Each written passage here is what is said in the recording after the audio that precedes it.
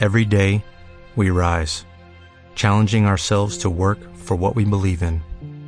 At U.S. Border Patrol, protecting our borders is more than a job. It's a calling. Agents answer the call, working together to keep our country and communities safe.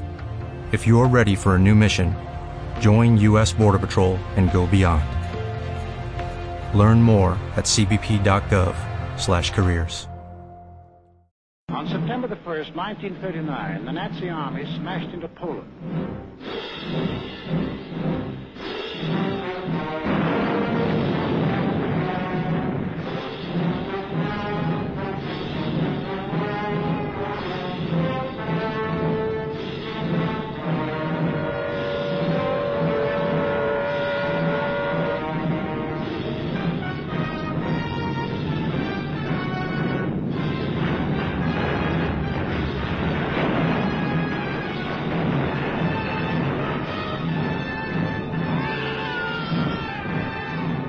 England and France had a treaty with Poland.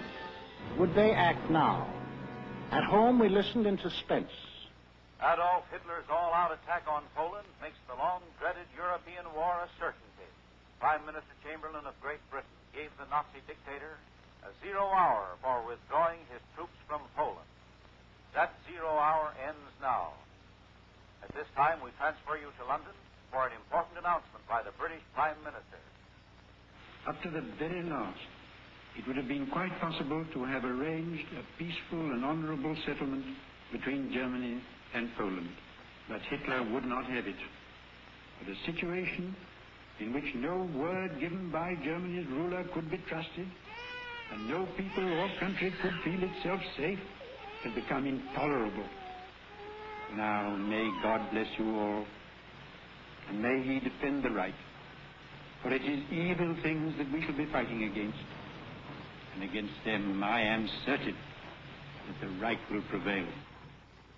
6 hours after Great Britain declared war on Nazi Germany, the Republic of France followed. All France is in a maelstrom of activity. The Maginot Line has already opened fire on the Germans. The sparring is ended. World War II has begun.